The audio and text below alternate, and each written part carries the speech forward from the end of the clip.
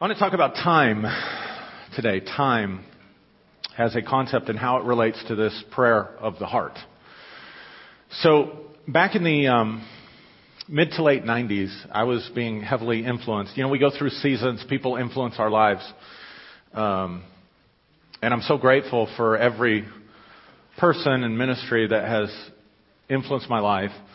One ministry that's influenced me as much as anybody else, probably someone that most of you in here have never heard of, is a lady named Leanne Payne. Leanne Payne has gone on to be with the Lord, but she was very much a pioneer in dealing with inner healing. Her ministry was primarily to the brokenhearted. To be in a Leanne Payne meeting would be, how many of you are familiar enough with our heritage as charismatics to know who Catherine Kuhlman is? Okay, most of you. To be in a Leanne Payne meeting. Now, Catherine Kuhlman, her ministry was primarily focused on evangelism and physical healing. And she would get up and the Holy Spirit would just move and people's bodies would begin to be touched and powerful miracles would begin to happen. Powerful things happened in her ministry. Leanne Payne would be in that similar vein with that type of ministry, but it was to people who were bound and oppressed and brokenhearted. But she would begin to speak. Her background was academic, and so when we had the opportunity to be with her in meetings, and she was much older and dealing with some chronic fatigue and different things in her own body. And she would literally read her messages out of a notebook. And she would sit at a table, open up the notebook, and begin to read her messages. And I'll never forget, she gets about 20 minutes into reading this message. And immediately, people who were oppressed by demonic spirits began to cry out throughout the room. 800, 1,000 people. As people were being set free, as she read her lectures at her desk from her notebook. And Julie and I had the privilege of spending a whole week with her and her team, met members of her team, and literally watched people's lives transform in front of us as that week took place. So what does this have to do with time? So she wrote a book. She's written several books that really impacted my life. One book that she has written is called Crisis in Masculinity. And in the book Crisis in Masculinity, she tells the story where she is working with a lady, ironically, in a book about masculinity, where she's working with a lady who had very deep emotional problems and traumas that had happened in her life. And she could not get a breakthrough in prayer for this lady. And so she goes on a retreat in Illinois, in the forests there in Illinois where she was from. And while she's praying about this and while she's asking the Lord for help in this situation, the landscape in front of her completely changes. And it goes from a modern landscape to a more ancient time period. And as if that wasn't freaky enough, how else to say it, strange enough, you have to forgive my demeanor sometimes. Two Native American men dressed in their ancient dress are standing there looking at her. And she realizes that somehow she had stepped through a gateway into the past. Now, before you say, well, maybe she was having a vision or whatever, the most interesting thing to her was, as shocked as she was to see them, they were equally, if not more shocked, to see her. And so they have this moment of meeting, and then as quickly as she was transported into that place, she's transported back to where she was. And then, you know, it's funny how God does things. Sometimes He just gives you an experience, and then you have to try to sort it out. Now, I did not have the experience, but I've been around the ministry enough to know it was a ministry of integrity, and so I trusted the experience. Even though I didn't have the experience, it's taken me years to sort that out. And this is back in the mid-90s. And we have been conditioned in our culture to think about time in a certain way that is limiting and that binds us. So I'm going to show you something from the scripture, and then I'm going to share a couple things out of my psychological background with you. And we're going to tie it in with what Jesus said and what we've been saying about prayer. And hopefully it'll help you, but it might scramble your brain a little bit. But that's a good thing. Let me get to my notes here. So Ecclesiastes chapter 3 verse 1 says this. It says, there is a time for everything. There is a time for everything. And a season for every activity under the heavens. First thing I want you to see. Time functions under the heavens. It does not function in the heavens.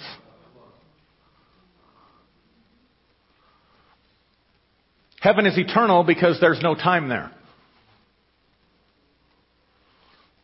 Okay, I'll let you digest that for just a second. Now let's connect it with another familiar verse in this passage. Verse 11. It says, He, meaning God, has made everything beautiful in its time. He has also set eternity in the human heart. Yet no one can fathom what God has done from beginning to end. So notice how He sets time and eternity apart. Do you see that? He's made everything beautiful in its time, and He has set eternity in the heart. So I think it's interesting in light of that verse that here is a woman Leanne Payne, who God had anointed to break ground in the area of dealing with the heart. And while she is praying about dealing with the heart, she accesses a gateway where time is totally different than how we think about it. Because, here's the scripture for it, because God has placed eternity in the heart. So let's just do some connecting here. How many of you know that in the book of Ephesians, we are told that we have been seated in heavenly places in Christ Jesus? Yes? And time functions under the heavens, but we've been raised up and seated in the heavens. So in Christ, in our union with Christ, we are in a place outside of time. And also, that reality then is connected in the heart because God has set eternity in the heart. God did not set eternity in the mind. And I'm differentiating between the mind and the heart. Because if you think about your thinking. Do you ever just do that? That's a good thing to do. Think about how you're thinking. When you think about your thinking, it's almost impossible for you to think without the concept of time operating in the way you organize events and their relationships. So Immanuel Kant, the philosopher, he said, time does not exist as a concrete reality. Time only exists as a concept in the mind. So from a psychological perspective, what we're dealing with when we're dealing with time is a fabrication of the mind. It is the way that we as human beings organize our understanding of life through the interaction and relationships of events, past, present, future. So if you pay attention to how you think, then you'll realize that your brain is always in the past, for the most part, most of us, in the past or in the future. It can be as simple as thinking about what you had for breakfast, or sitting here listening to me saying, I wonder where he's going with this. So it can be very short spans of time where you're either locked into remembering the past, which doesn't exist, or rehearsing a future that has not yet happened. And it can be momentary and briefly, or it can be expansive. I can be thinking about the hurts and all the bad things that have happened to me from my childhood, or I could be thinking about, I wonder what I'm going to die from. I'm just saying. You can cover short spans, you can cover your entire lifetime. But if you watch or pay attention to what you think, you will discover that your mind is locked into time. And time is a delusion. Let's let that sink in for a minute. All right. So, the illusion, let's do it this way. The illusion of the past is stored in the mind in terms of memories. The illusion of the past is stored in the mind in terms of memories, and it's based on the significance that you attach to the memories, not the memories themselves. Or the fantasy of the future, which is a function of the imagination. So your mind is either remembering the illusion of the past, or it's going into the fantasy of the future through the imagination. But very seldom is your thinking free from those things. And very seldom are you able to just be present in the moment. Fully present, fully awake in the moment. Right? So here's how the brain does it. So this would be an interesting experiment. We in the West think about time, and most of us, this is a generalization, but most of you, if not all of you in here, will be able to relate to this. If you're the exception, God bless you. That means you're specially gifted. Does not mean there's anything wrong with you, okay? Because the rest of us need to get free from this, and you're ahead of us. But we have a tendency to think about time in a linear fashion. Past, present, future. Now, here's what your mind actually organizes unconsciously your entire view of reality based on how you think about time. Here's what I mean by that. If I were to ask you, if you're good with accessing pictures in your mind, some of you are not, and I'll help you in a second. But for those of you that are really good at accessing memories or imagination, that kind of thing, if I were to ask you to remember an event that took place, doesn't matter if it was last week or if it was, say, the last time you had a really good time, the last time you went to, think about the last birthday party that you went to or something like that. And that image comes to your mind. If you pay very close attention to how your brain is presenting that image to you, what you will discover is that it has spatial location that is significant to time and to you. Here's what I mean by that. If I think about a future event right now, and I try to imagine that, it's right here. It's not here, it's not here, it's not up here, it's right here for me. If I think about a birthday, like if I think about a childhood birthday, the image is right here.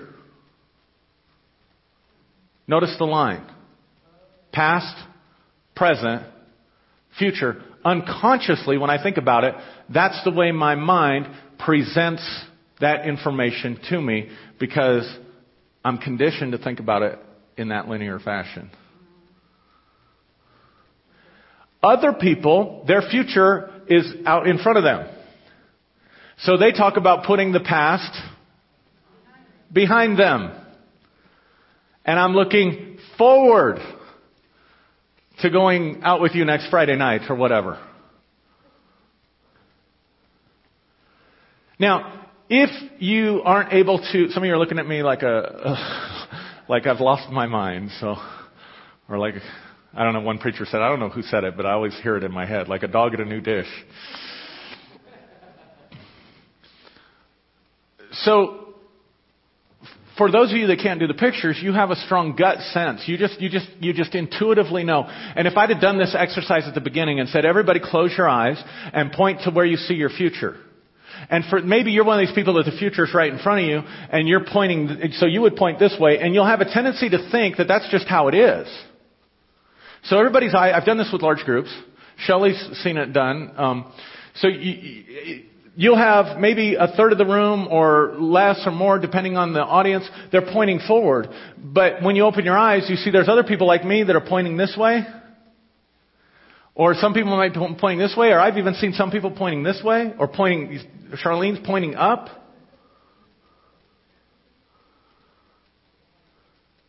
That's important. And here's the really scary thing. It unconsciously governs a lot of how you think and a lot of the way that you function. Let me give you some examples. If you are a person, now I've learned that I can choose which way to think about time through a very simple exercise. But I used to be a person that future was always here and the past was always back here. And we're going to say that person is through time. Going through time. Got it? Their timeline is going through them. Here's how I was when I was like that. And some of you will be able to relate to this. I would lose myself in the moment. If I had a good friend and we were talking, I like to talk. And they were like me. We were both through time. 3-4 hours could go by and we'd look at our watch and say, I'm totally shocked that this much time has gone by. It's almost like you don't have a sense of time. 5 minutes can drag forever, or 3 hours can go by like that. People like this are generally not on time. So, those of you that endured that with me in the early years of our ministry, we might start 20 minutes late. There were times I think we started 30 minutes late. There were times I didn't even show up. It was starting and I hadn't even got here yet. And Pam's laughing because it used to drive Pam totally crazy. Like we get here and we're expecting and you don't show up. And I would feel bad about it. But I was seemingly powerless to change it because I'm not doing it on purpose. It's time to go. Look at that. Oh, it's 10 minutes late. Wow, I didn't even know, Now, others of you, time is out here like this. So if I invited you to do that exercise, or if you did it with me, and you thought about the future, maybe your future, I do it left to right because that's how I was taught to read, but some people do it right to left. So my past is over here when I'm functioning like this. My past is over here. My future is over here. Right? So those of you, if I'd asked you, think about an event that happened in your past, maybe it's over here like mine was. Think about an event in the future, it's over here. But it's never in the same place. Because if it was, you would not be able to tell the difference between what's your past and what's your future. It's how your brain tells you how to tell the difference in your felt experience about whether you're having a memory or an imagination about the future. So if you're doing it like this, you probably wear a watch. Time is important to you. If you are not 15 minutes early, you are late. Schedule books, appointments, things of this nature are really important to you. Whoever bought me this clock, God bless you. I would bet you money when you do past, present, future, it's out here and not this way. Because it actually governs the way you live your life. And so Pam, if you don't mind me using you as an example, because Pam had to endure this me. And she was like this, and we had some intense fellowship.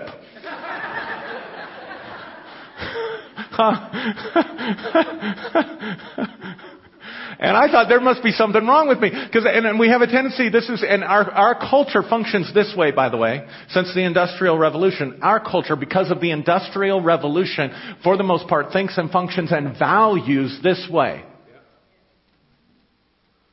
But if I were to take you to a simpler culture and to a more indigenous culture, you will not find anybody hardly that thinks this way. They're all this way. Going to Kenya is a perfect example because most Africans don't do this. They're doing it as they're developing. It's tied to industrial development. But most of them still live out in nature. Ancient people did not do time at all in a line. They did it in a circle, which is actually more accurate because our earth is revolving and then revolving around the sun. So actually, time really is circular. It's not a line at all. It's about how you think. Are you breathing? So my friends in Kenya, the ministries there, we have a code. We talk about, now I don't like this. I'm going to challenge them on it next time I see them, but this is how they do it. It's how they talk about it. We have Kenya time and we have kingdom time. And how many remember Alan Vincent that came and was with us for you? Okay, so Alan introduced that concept to them. Alan is very much this way. Alan is, if you're not 15 minutes early, you're late. So he says, here's what Alan would say. If you say, because I've heard him say it, if you say you're starting at 10 and you start at 10:05, you lied. It's a matter of integrity. And in Kenya and a lot of these African places, when you would go over to minister, maybe the meeting's supposed to start at 2 o'clock, and maybe they come pick you up at the hotel at 4. And then you go sit through an hour and a half of whatever before you even get up to preach. And nobody thinks anything of it. Because the meeting starts when everybody shows up. Now, if you're somebody like Alan Vincent, that drives you nuts. So he taught them there's Kenya time and there's kingdom time. So when I go over there and they say, Pastor Aaron, we're going to pick you up at 1 o'clock for the meeting, they will tell me, I don't even have to ask, they will tell me, and that's kingdom time, not Kenya time. Now, we went to a graduation party and whatever when I was over there, and they'd say, okay, the graduation party starts at this time, but that's Kenya time. So, and it's really true, because I know if they're going to pick me up 1 o'clock kingdom time, then I got to be ready to go at 1 o'clock. If they're going to pick me up at 1 o'clock Kenya time, I don't have to be ready till 3, at least. It's just true. It's just the way it works. But now here's our problem. We actually connect kingdom to something that's very limiting when we call it kingdom time. And we value judge something that God really, you can't have kingdom time where time doesn't exist. If the kingdom is the kingdom of heaven, you can't have kingdom time.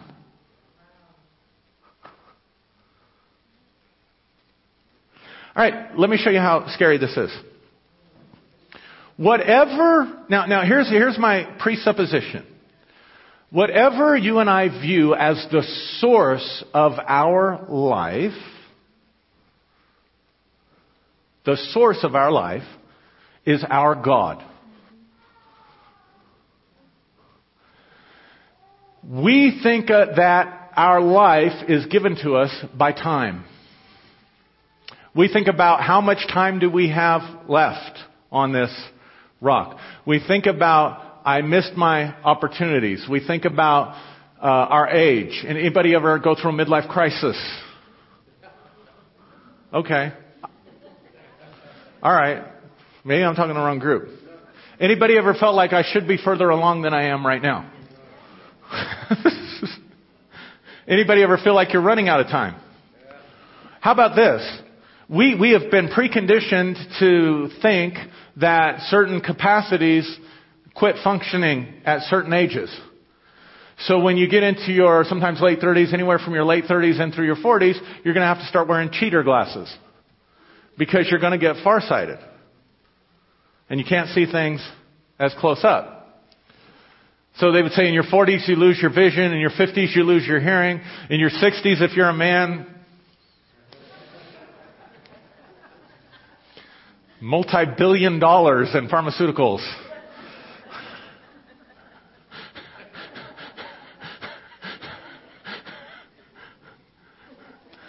If you're a woman, you go through the change of life or whatever at a certain age.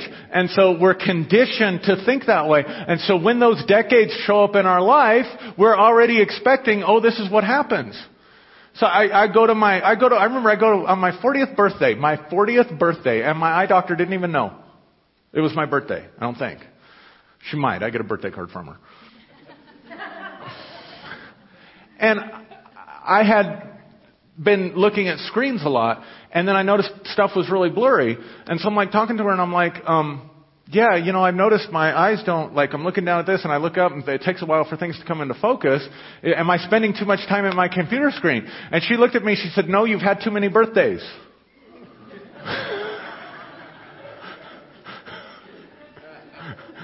So we expect it to show up, and it shows up, and then the authorities in our life confirm it. So one of the deliverances that the Lord had to take me through was to stop believing that I got my life from time.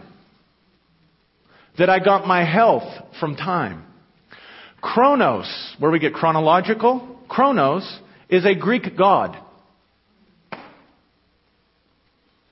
So when we think this way, actually what we can do, if our life is tied to how much time we have, then time became our source of life, in which case, then time has become our idol.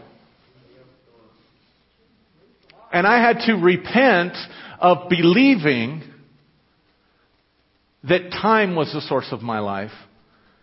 And I had to stop letting time control me.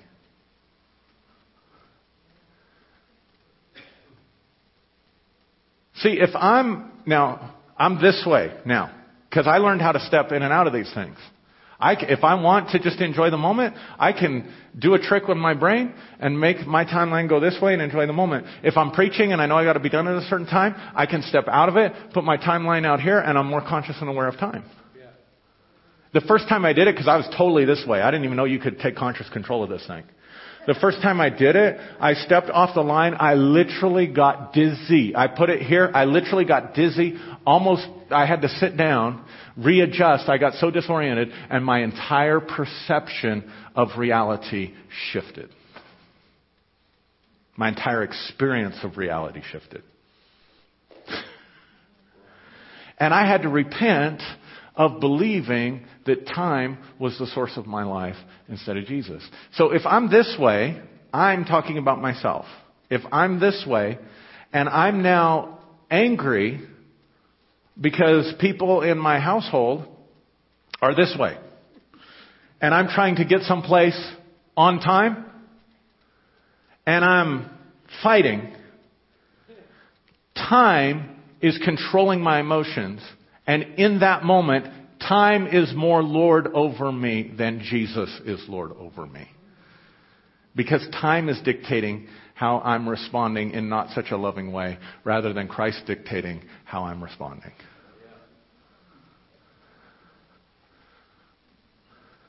Think about how we talk about time.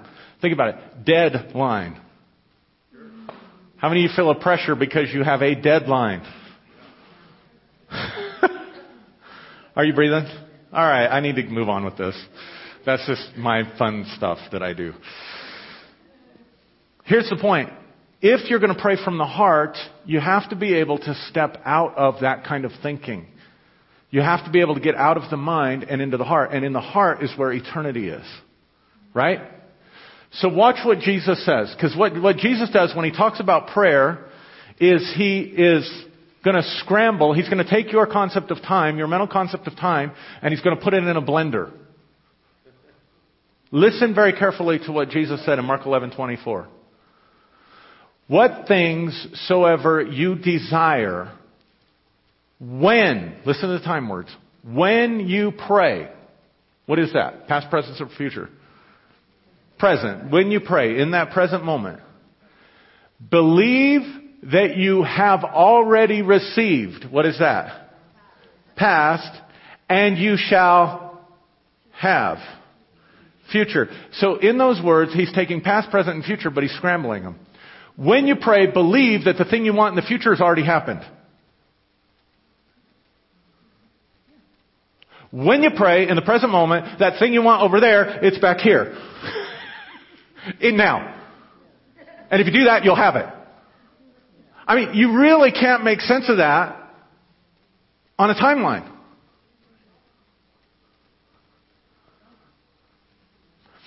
In fact, if you can get free from time, doubt cannot land upon your life. Let's use a metaphor of an airport, a runway, things taking off and leaving, right?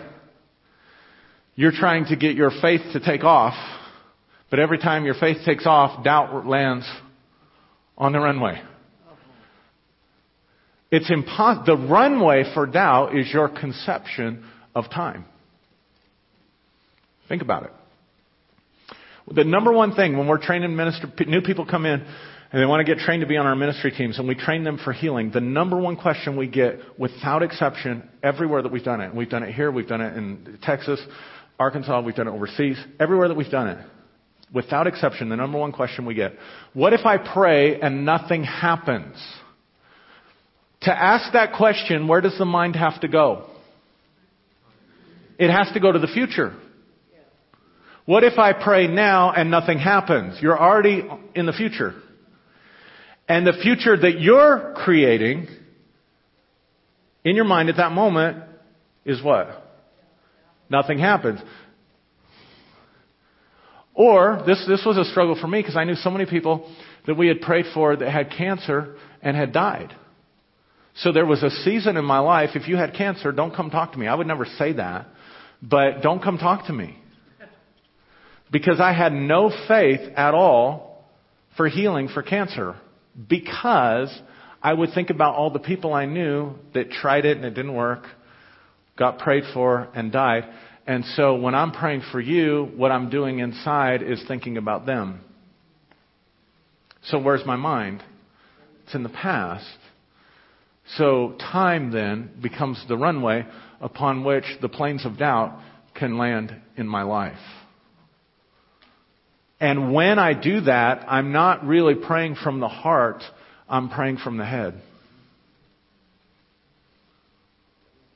Because eternity is in the heart. So actually what Jesus, man, isn't Jesus brilliant? He just says, whatsoever things you desire when you pray, believe that you receive them and you shall have them. And that one statement, if you attempt to do it, takes you immediately out of your brain and puts you into your heart.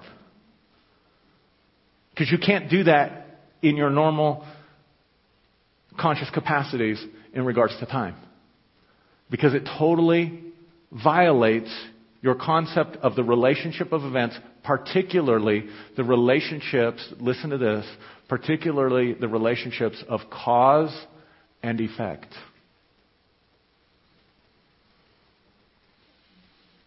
How can you believe that you've already received something and get it?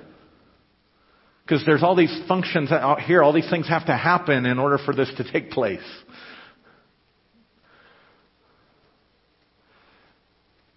Are you seeing it?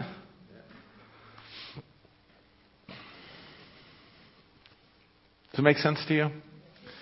So Jesus invites us to judge that the change has already happened before the change actually occurs. In the moment. Let me say it this way. When will you decide that your prayer has been answered? When you have it or when you pray for it? Because the issue is, when do you decide that it's done? We're conditioned to decide that it's done when we experience it out here. Jesus is inviting us to create the experience in our heart first. And then says that's actually a cause that will lead to an effect. In other words, you're causing. Because listen, if eternity is in our heart and it doesn't operate in the heavens and we're seated in the heavens, then actually what prayer is, a lot of what prayer is being able to step out of the timeline.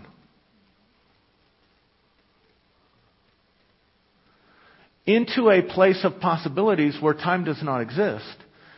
Settle an event. And then watch it unfold. I'm going to say that again.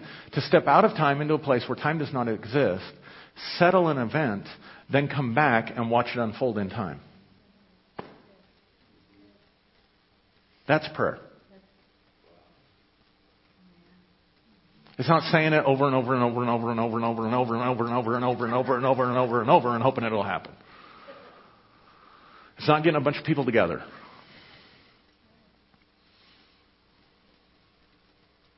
It's not any of that stuff. Because here's what I'm doing. If you come to me for prayer,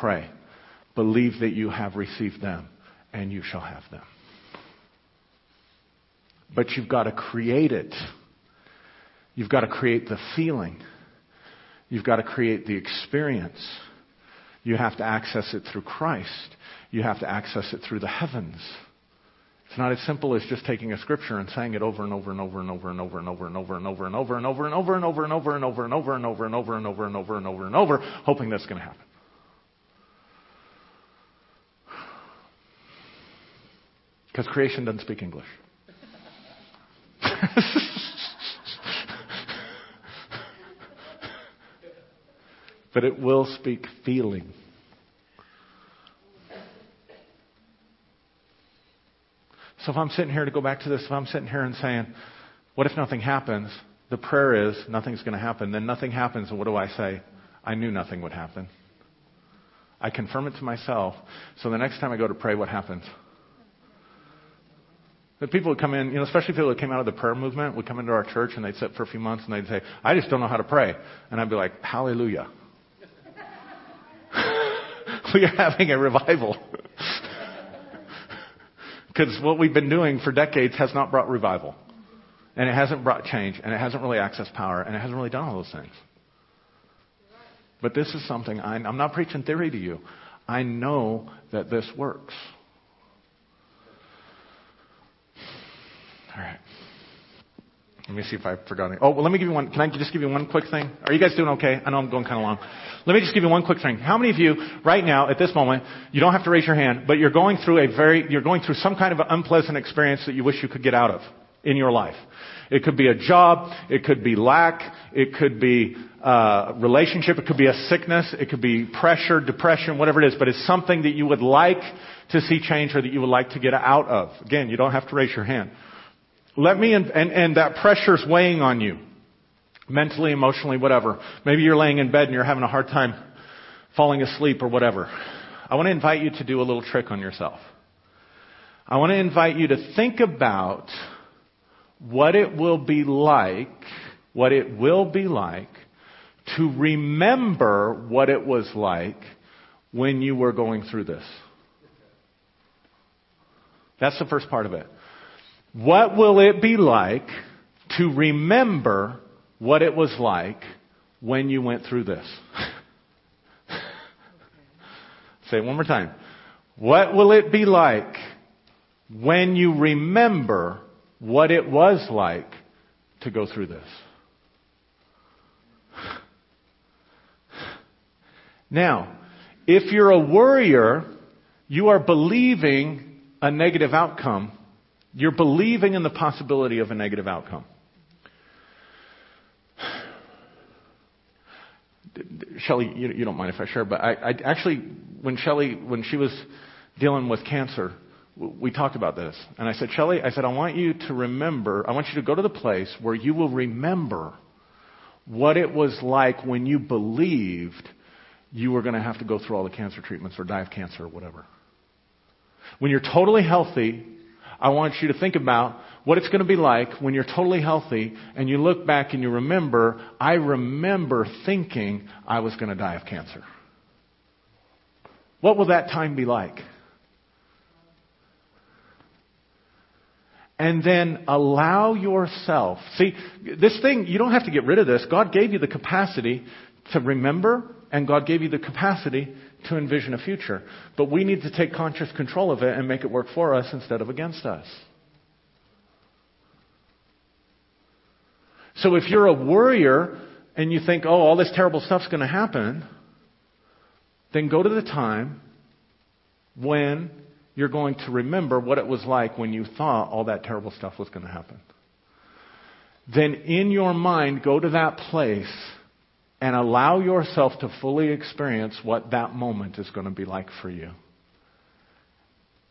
And soak yourself in that moment and in that feeling right now. You may have to get the tape or whatever. We don't do tapes anymore. Listen to it. What's it going to be like to remember when I went through this crisis? What's it going to be like to remember when I thought this crisis was going to turn out terrible and it didn't? And now I'm past it and I can look back on it like a distant memory. How are you going to feel in that moment? Imagine it. Experience it. Only don't wait for it. Do it now. That'll really set you free. That'll really, really help you. Amen.